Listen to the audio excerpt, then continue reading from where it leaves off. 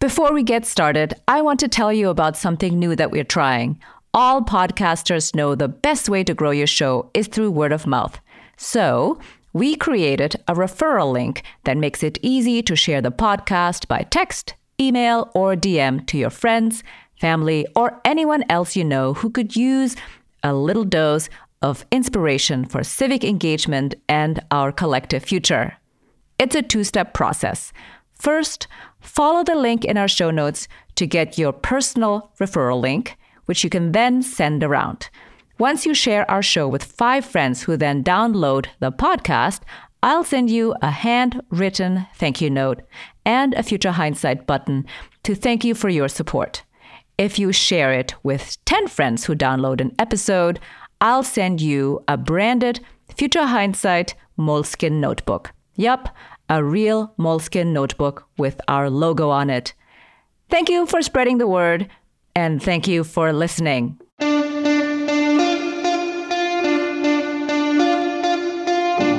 Welcome to Future Hindsight. I'm your host, Mila Atmos. Each week, I speak with citizen changemakers who spark civic engagement in our society. Our guest today is Veena Dubal. She's professor at the University of California, Hastings College of the Law. As part of her doctoral research, she conducted an ethnography of the San Francisco taxi industry, which arose from her work as a public interest attorney and Berkeley Law Foundation Fellow at the Asian Law Caucus, where she founded a taxi worker project and represented Muslim Americans in civil rights cases. She's now writing a manuscript on how 5 decades of shifting technologies and emergent regulatory regimes changed the everyday lives and work experiences of ride-hail drivers in San Francisco. To get ready for this interview, I read her paper on the history of the San Francisco Chauffeurs Union 100 years ago, which was both fascinating and instructive on what it took at that time to ensure that work was secure. Much of why work is precarious today is for the very same reasons it was then. Precarity is a term that's really proliferated over the last 10 to 15 years. And what it signifies is work that, in stark comparison to sort of what we saw in the post-World War II era in many Western countries, including the United States, where you had people who had one job, full-time employment, making enough money to put food on the table, to pay for their rent. They had stability and security in their lives. Precarious work, in contrast to that, is the rise of work that is unstable, unpredictable. We talk about the gig economy and the way app-based companies have proliferated unprotected work, and the role of unionization, regulation, and the law to earn stable and secure livelihoods. Let's listen in. Thank you for joining us. It's a pleasure to be here. Thanks for having me. Your research focuses on the intersection of law, technology, and precarious work. Tell us a little bit more about the work that you do. I'm generally interested in how the law responds to technological shifts and either create situations where everyday workers are living secure, stable lives. And the alternative responds to the shifts such that it exacerbates the insecurity and instability of people's lives. My most well-known project is on the quote-unquote gig economy and how these sort of app-based companies, these labor platform companies, have proliferated unprotected work and how laws and regulations are and are not responding to this work. So what have you found in terms of the gig economy? So I started doing this work more than 10 years ago, looking actually at the taxi industry and shifts in how workers had over a period of time gone from a unionized workforce to a de-unionized workforce, particularly in San Francisco, and how workers who were not in a union, who didn't have employee status, who didn't have any of the common protections that employees have in America, how they were responding to their work lives. And as I was doing this research, Uber, Lyft, and then Sidecar hit the streets of San Francisco. I was really certain that San Francisco regulators and California state regulators would force them out of business because they were operating illegally. And I was sort of surprised in 2013, 2014, when the state of California actually sanctioned them without addressing the fact that these workers had none of the protections that traditional employees have and none of the protections that taxi workers have had over the last 40 years. And since then, the Uberization of many, many things in the service economy has proliferated all over the country and all over the world. I've also been studying how workers themselves have been responding. And over the past, I would say 2 years, there has been a lot of really amazing grassroots organizing, workers themselves self-organizing, engaging in direct actions, boycotts, strikes, petitions, all sorts of collective activity to push regulators to ensure that the companies provide work that is more secure than it is right now. I think in this context, it would be really helpful to define what is precarious work for a taxi driver and what is secure work. What's the difference? That's a great question. Precarity is a term that's really proliferated over the last 10 to 15 years. And what it signifies is work that, in stark comparison to sort of what we saw in the post-World War II era in many Western countries, including the United States, where you had people who had one job, full-time employment, making enough money to put food on the table, to pay for their rent. They had stability and security in their lives. Precarious work, in contrast to that, is the rise of work that is unstable, unpredictable. Workers don't know how many hours that they're going to get paid for. They are, by and large, ununionized and ununionized spaces such that their wages are low. Many times people who are engaging in precarious work have to work more than one job, sometimes 2 or 3 jobs. And so this is generally what we mean when we say precarious work. It's unstable. You can't build a life off of this. And so in the taxi industry, for most of the 20th century, the taxi workers, at least in San Francisco, were unionized. There was a chauffeurs union that bargained on behalf of those workers, which made it really hard to fire these workers. And it also meant that they could at least predict a base income. If they worked harder and longer, they could make more, but they could at least predict a base income because the unions had bargained a wage floor for them. Then in the late 1970s, early 80s, you saw the rise of a practice called leasing, in which taxi workers were converted to independent contractors by the taxi companies. This resulted in the deunionization of the entire taxi workforce in San Francisco. And all of a sudden, workers who had healthcare plans through their unions, who had workers' compensation and unemployment insurance, had nothing to fall back on, except, and this was critical, except that fares were still regulated by the city, because taxi work since the 1930s has been understood as a public utility. And so as a way to prevent price gouging of consumers and to provide some income stability to workers, regulators for many, many decades have regulated the fares that taxi companies can charge. And what happened with Uber and Lyft essentially is that they took all of that away. They ensured that by being regulated by the CPUC in California, the California Public Utilities Commission, local cities couldn't regulate fares. So, anyone could download an app and start driving in their car. And on any given day, there is an oversaturation of workers awaiting fares. It's very difficult, particularly now, to predict how much one is going to earn after driving for 12 to 16 hours as an Uber or Lyft driver. Right. This is essentially exactly the condition that the chauffeur workers union tried to avoid about 100 years ago.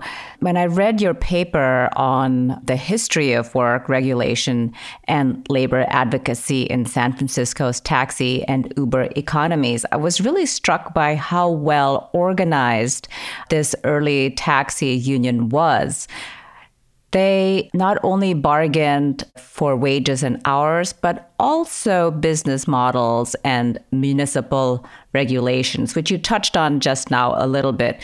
What did the chauffeurs union do particularly well to advance their cause, which is the well-being of the taxi workers? It's a really great question.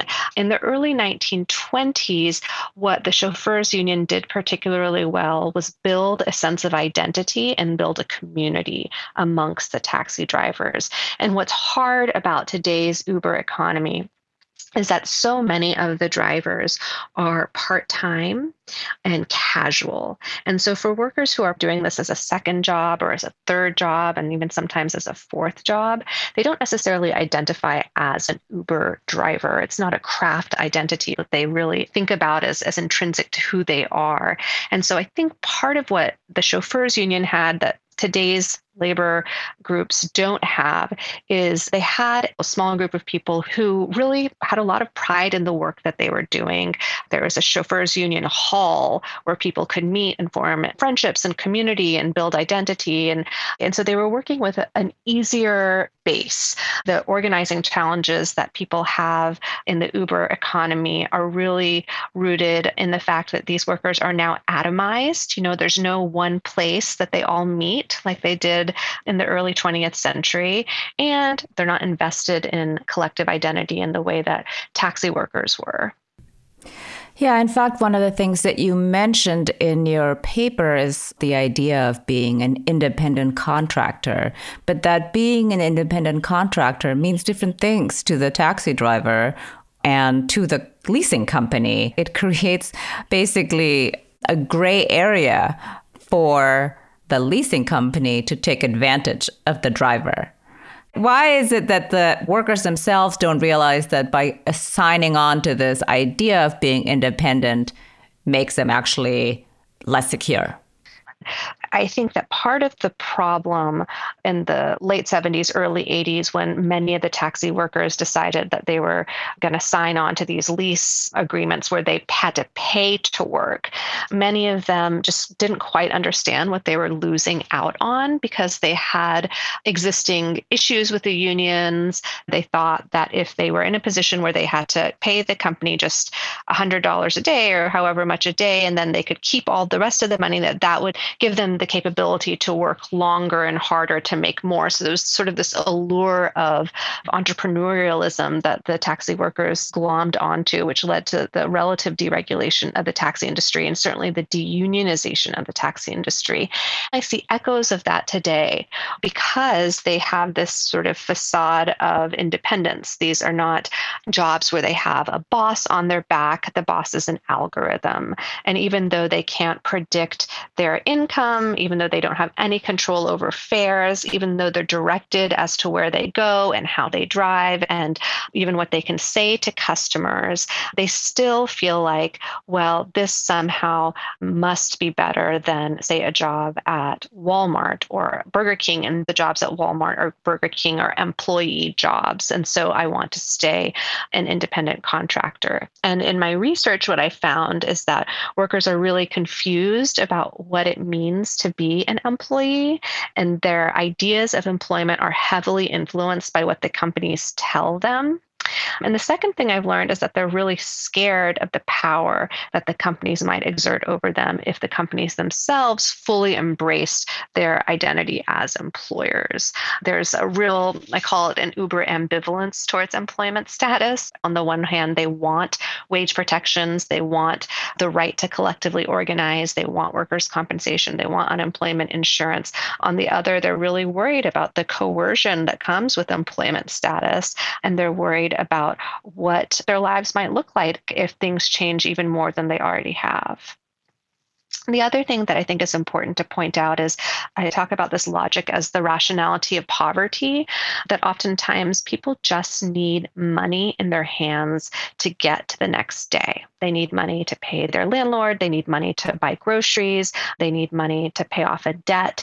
And so the idea that one day they are going to need unemployment insurance, or one day they might get into an accident and need proper commercial car insurance.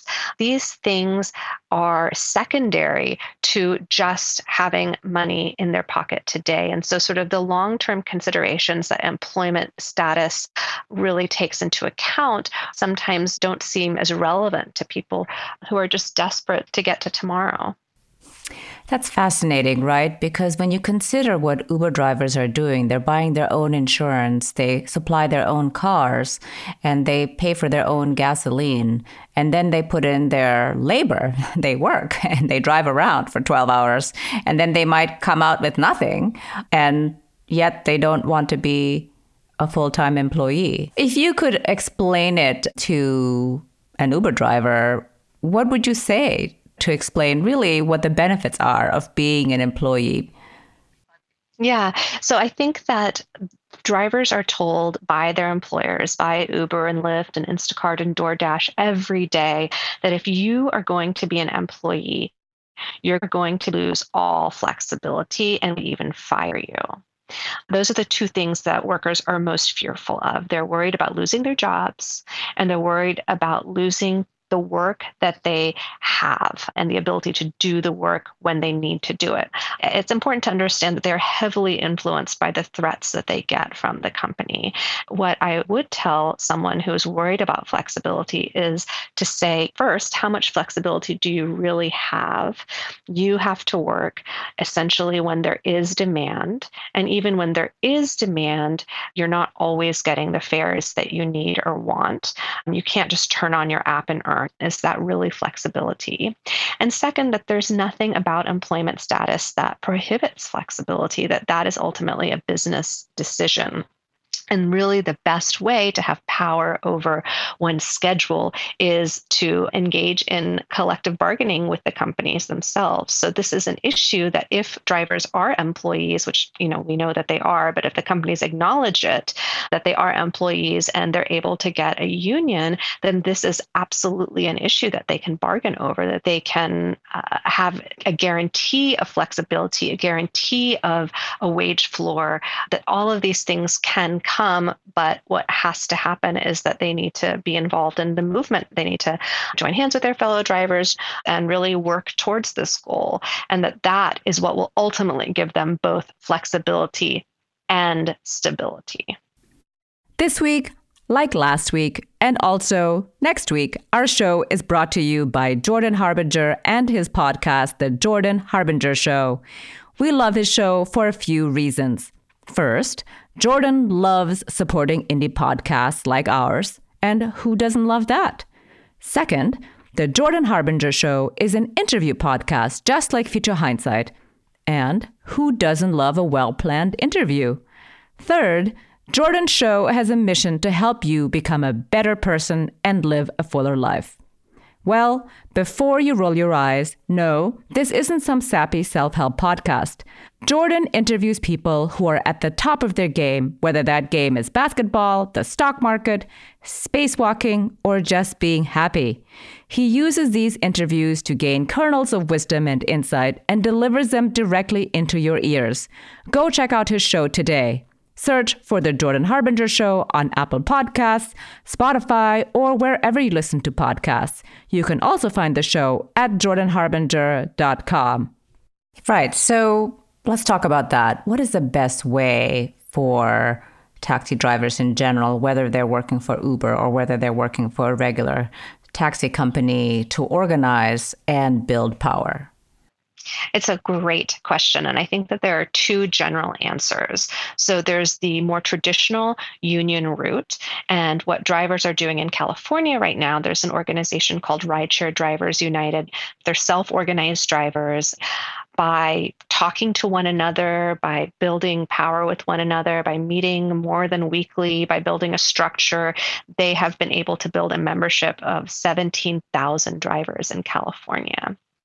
Now, if Rideshare Drivers United ultimately decides to file for union recognition or to try and get union recognition, then and Uber is forced to the bargaining table, then this is one route for drivers to get stability. And the second route, which is interesting, which has some sort of foundation backing, is through a cooperative framework. And so another way for workers to have power in their lives, to make decisions, to have some control over their own income and over their own hours is by forming cooperatives with one another. And the difficulty with this, of course, is that there is no funding to scale a cooperative movement in the way that Uber or Lyft has scaled across the United States. That really takes venture capital money. And so to effectively compete with these companies, a cooperative would need more than seems possible. I think the union route is the most promising route. And what needs to be done to get there is just exactly what workers are doing every day, which is calling their fellow workers, talking to them about the problems that they have at work, building one-on-one relationships, and bringing those workers into the movement. If the workers focus primarily on full-time drivers and on reprofessionalizing this workforce, so such that people don't have to have 4 jobs to get by, that is promising and possible. Right. Well, I think what sounds similar, though, with the movement that you're describing and the movement in the early 20th century is that it was about making sure that as many people as possible joined the union and joined the effort. The chauffeurs union was 100% participation among all the drivers. So that really is the kind of thing where you can exert power vis-a-vis your employer because everybody is part of the union. And if you only have a little bit of buy-in, it really doesn't work as well. That is absolutely right. And the hard thing today is that because of the apps, the companies have so much power to influence how workers understand their work and understand the law in relationship to their work. And so the kinds of union busting that employers did in the early 20th century sort of pales in comparison to the kinds of union busting that we see happening in California right now, for example, in relationship to Proposition 22. And so Proposition 22 is, I think, the most expensive proposition in United States history. $180 million put in by the major gig companies, Uber, Lyft, Instacart, DoorDash, and Postmates, to create a special carve-out just for their workers from California employment law. So essentially a third category of worker that would not get the same benefits as all other workers in California get. And in order to pass this law, the companies have been sending their workers text messages every day, emails every day, doing everything that they can using their sort of unfettered access to their workers to sway their opinion, to make them believe the things that they are saying about flexibility in particular, and they're scaring workers. I think this is a good time to ask a question about regulation, because it used to be that the taxi industry, as you mentioned earlier as well, that it was considered a semi-public utility. And so how is it that that is no longer the case, even though, of course, it is a public utility? I think of taking a taxi as taking public transportation. Yeah, it's so interesting. So in most states, including in California, Uber and Lyft, they now call them transportation network companies. These are still considered utilities. So in California, they're regulated by the California Public Utilities Commission. But the CPUC prohibits any kind of local regulation on top of what the CPUC itself is doing. And so as a result, there has been no attempt at the local level to ensure that workers have fair wages, that workers have secure work, that they actually are carrying the kinds of insurance they need to be protected if they are injured on the job. And it's sort of fascinating from a regulatory perspective that despite the fact that it is considered a public utility, that they are not taking these risks seriously. And I think it speaks to the amount of power that these companies have over regulators. If you could introduce legislation on behalf of the workers, what would be the first thing that you would try to pass? That's a great question. So, if this were in California, the first thing that I would try and pass is that local municipalities have the power to regulate supply and fares. So, essentially, going back to what the taxi industry during the Great Depression achieved, which was that you don't have an oversupply of workers and you have the regulation of fares so that workers can be actually working when they're working and they can make a living.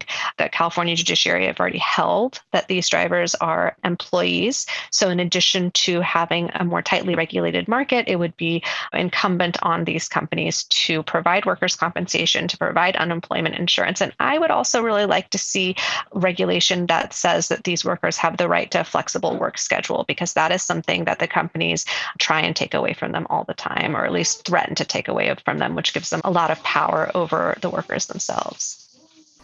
That's really comprehensive. Fantastic. I have a question about the deregulation amidst the Great Recession, because at that time, the San Francisco Board of Supervisors dissolved the city's taxi commission, which was charged with regulating the taxi industry.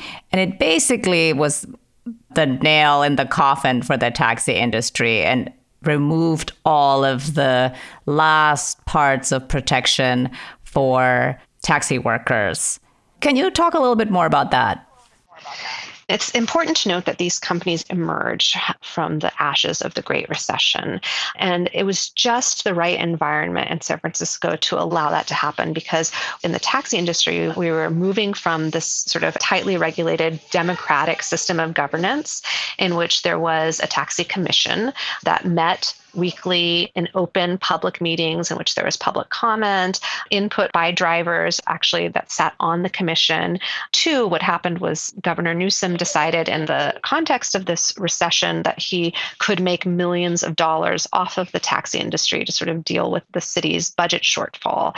And so he looked at the New York City context where medallions were worth millions of dollars. And he noted that in San Francisco, medallions had no monetary value because the city had not conferred monetary value onto the medallions, and he wanted to sell them. But the only way that he could sell them was to dissolve the taxi commission. And so the Board of Supervisors did dissolve the taxi commission. They consolidated regulation of the taxi commission under MUNI, the San Francisco Municipal Transportation Agency, and they started selling medallions. This happened within the same time frame as Uber and Lyft operating illegally in San Francisco. And so at the same time that the city was selling for $250,000 a pop to immigrant taxi drivers and even facilitating their loans, they were allowing Uber and Lyft drivers to operate on the streets of San Francisco, essentially resulting in an oversupply of drivers, which made it so that the medallions themselves were worthless, and also created a regulatory environment in which it was very hard to hold these companies accountable, to say that they were operating illegally, to stop them from operating, because the governance of the taxi industry itself was all of a sudden happening in a much less democratic context behind closed doors at an agency that had yet to even understand the taxi industry because they were just taking over. It basically sounds like a crime. I mean, when Uber came into New York City, the medallions were worth millions of dollars, and now they're worth a fraction of what they were once worth. They were also mired in debt in order to buy these medallions, and people committed suicide because they couldn't meet the payments, or it was basically worthless because they could never sell it and it was their retirement. It was really devastating. It continues to devastating. I know in San Francisco, many people have had their medallions foreclosed on, which is completely devastating to them. These are immigrants who came here with nothing and who built everything and now still have nothing, or once again have nothing. And it's very hard for them to get credit, to secure credit now, et cetera. And what's even worse is that the city does nothing about it. In fact, they are in litigation with the credit union. They brought the San Francisco Credit Union on board. They told the San Francisco Credit Union that they would keep these medallions at some high value, and so that these were not risky loans. loans that they should make. So the credit union provided these loans to these drivers. And so not only are they resisting making these drivers whole in any meaningful way or forgiving their debt, they're actually spending money fighting the credit union, which has now sued them. You say it sounds like a crime, and I think it really feels like a crime to a lot of these taxi workers, many of whom are now driving 80 hours a week, sleeping in their cabs just to pay off their loan, forget about trying to put food on the table. So, as we are now again in an economic crisis, the pandemic continues to rage, and we will have a long economic recovery ahead. How could we rethink taxi work in the 21st century context? And how could we take this opportunity to create more secure work? So first, I think we need to acknowledge that Uber and Lyft are not just displacing taxi drivers, they're also displacing public transportation. And given the economic and climate crisis that we're living in, that is just not good policy moving forward. There is a real intersection here between workers' rights and climate justice that is worth acknowledging. And so moving forward, I think that we need to acknowledge that taxi work has been and can continue to be a good supplement to public transportation, but it should not replace public transportation. And in this pandemic environment where these workers are considered essential workers, but are carved out of the law's protections. So the state on the one hand tells them that they have to work, and on the other hand tells them that they have no rights. I think that it's important to acknowledge that this is no longer, and really never was, a morally acceptable way to proceed either in business or through governance. This can be full-time secure work. We know exactly what kinds of regulations we need to get there. It's incumbent upon not just the workers themselves, but as consumers to help them get there and voters to help them get there. We need to grow employment protections for people in this economy and not limit them.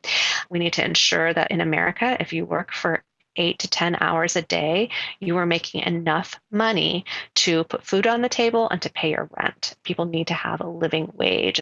Hopefully, in the coming months and years emerging from this pandemic, it's important that in this particular sector, the taxi sector, the ride-hailing sector, that we acknowledge that this is a professional work. This is work that has dignity, and this is work performed by people who need protections and a living wage, and whose collective organizing we should uplift. The way to move forward is not to create new categories of workers who have less and less protections, but rather to grow the power and security of the people who hold our economy up, including these workers who are called essential workers. As an everyday citizen, what are 2 things I could be doing to advance security for taxi workers? You can donate to these organizations in New York. The organization that's doing the best work is the New York Taxi Workers Alliance. And in California, the Rideshare Drivers United is the independent grassroots union that's doing really amazing work.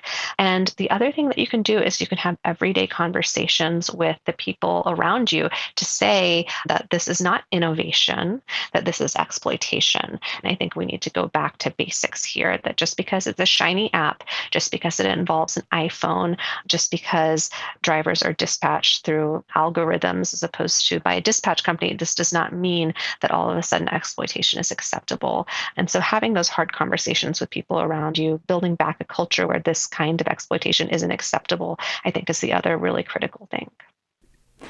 Last question. Looking into the future, what makes you hopeful? What makes me hopeful is the fact that over the last 4 years, we've had a labor department that has been anti-worker. We've had a president who is anti-worker. We have the growth of precarious work, the growth of inequality, the growth of these app-based institutions that, exploit and take advantage of everyday workers. And yet, I observe workers every day who are fighting with every little thing that they have to ensure that their futures and the futures of their children are better. And so I think that despite the sort of institutional failures that we have observed, the people power that I have had the really amazing opportunity to witness just inspires me. This is a good takeaway. Thank you very much for being on Future Hindsight, and thank you for all the work that you do. Oh, thank you so much for having me. Like most Americans, I felt like I had a good idea of how the gig economy exploits workers. What I didn't know is that this is an old story dressed up in new technology to make us feel like it is just an inevitable development. It turns out that 100 years ago, taxi drivers in San Francisco organized and bargained for living wage, stable working conditions, and fair regulations. We definitely can do this again. In this interview, we spoke at length about Prop 22. We taped this conversation before Election Day, so before the proposition was approved by voters at the ballot box in California. The successful passing of this proposition is making similar campaigns in other states viable, like Illinoisans for Independent Work, which is actually solely funded by Lyft. There's no doubt that the next stop is trying to change worker classification at the federal level. It's important that we understand this new classification to really mean more precarity for workers. Now that the Senate has adjourned and there's no chance of passing an economic relief package during the ongoing coronavirus pandemic, I hope that the incoming administration will tackle labor issues head on. Next week, our guest is Norm Stamper. He's a former Seattle police chief and author of To Protect and Serve: How to Fix America's Police. We talk about the roots of the crisis in policing and the intense alienation of police officers from the people they've been hired to serve, as well as a revolutionary model for American law enforcement, the community-based police department. I celebrate the calls for defunding and dismantling American law enforcement. I celebrate the pleas on the part of grassroots organizers and the many millions of people who've taken to the streets since the George Floyd murder. Let's come to the table and reimagine public safety in America, in which the police are the community and the community are the police. Until next time, stay engaged. I'm Mila Atmos. Thank you for continuing to listen to Future Hindsight. Our executive producer is Mila Atmos, the audio producer is Peter Fedak, and our associate producers are Miriam Zumbul and Brooke Sayan. Be sure to listen to us on Apple Podcasts, futurehindsight.com, or wherever you enjoy podcasts every week.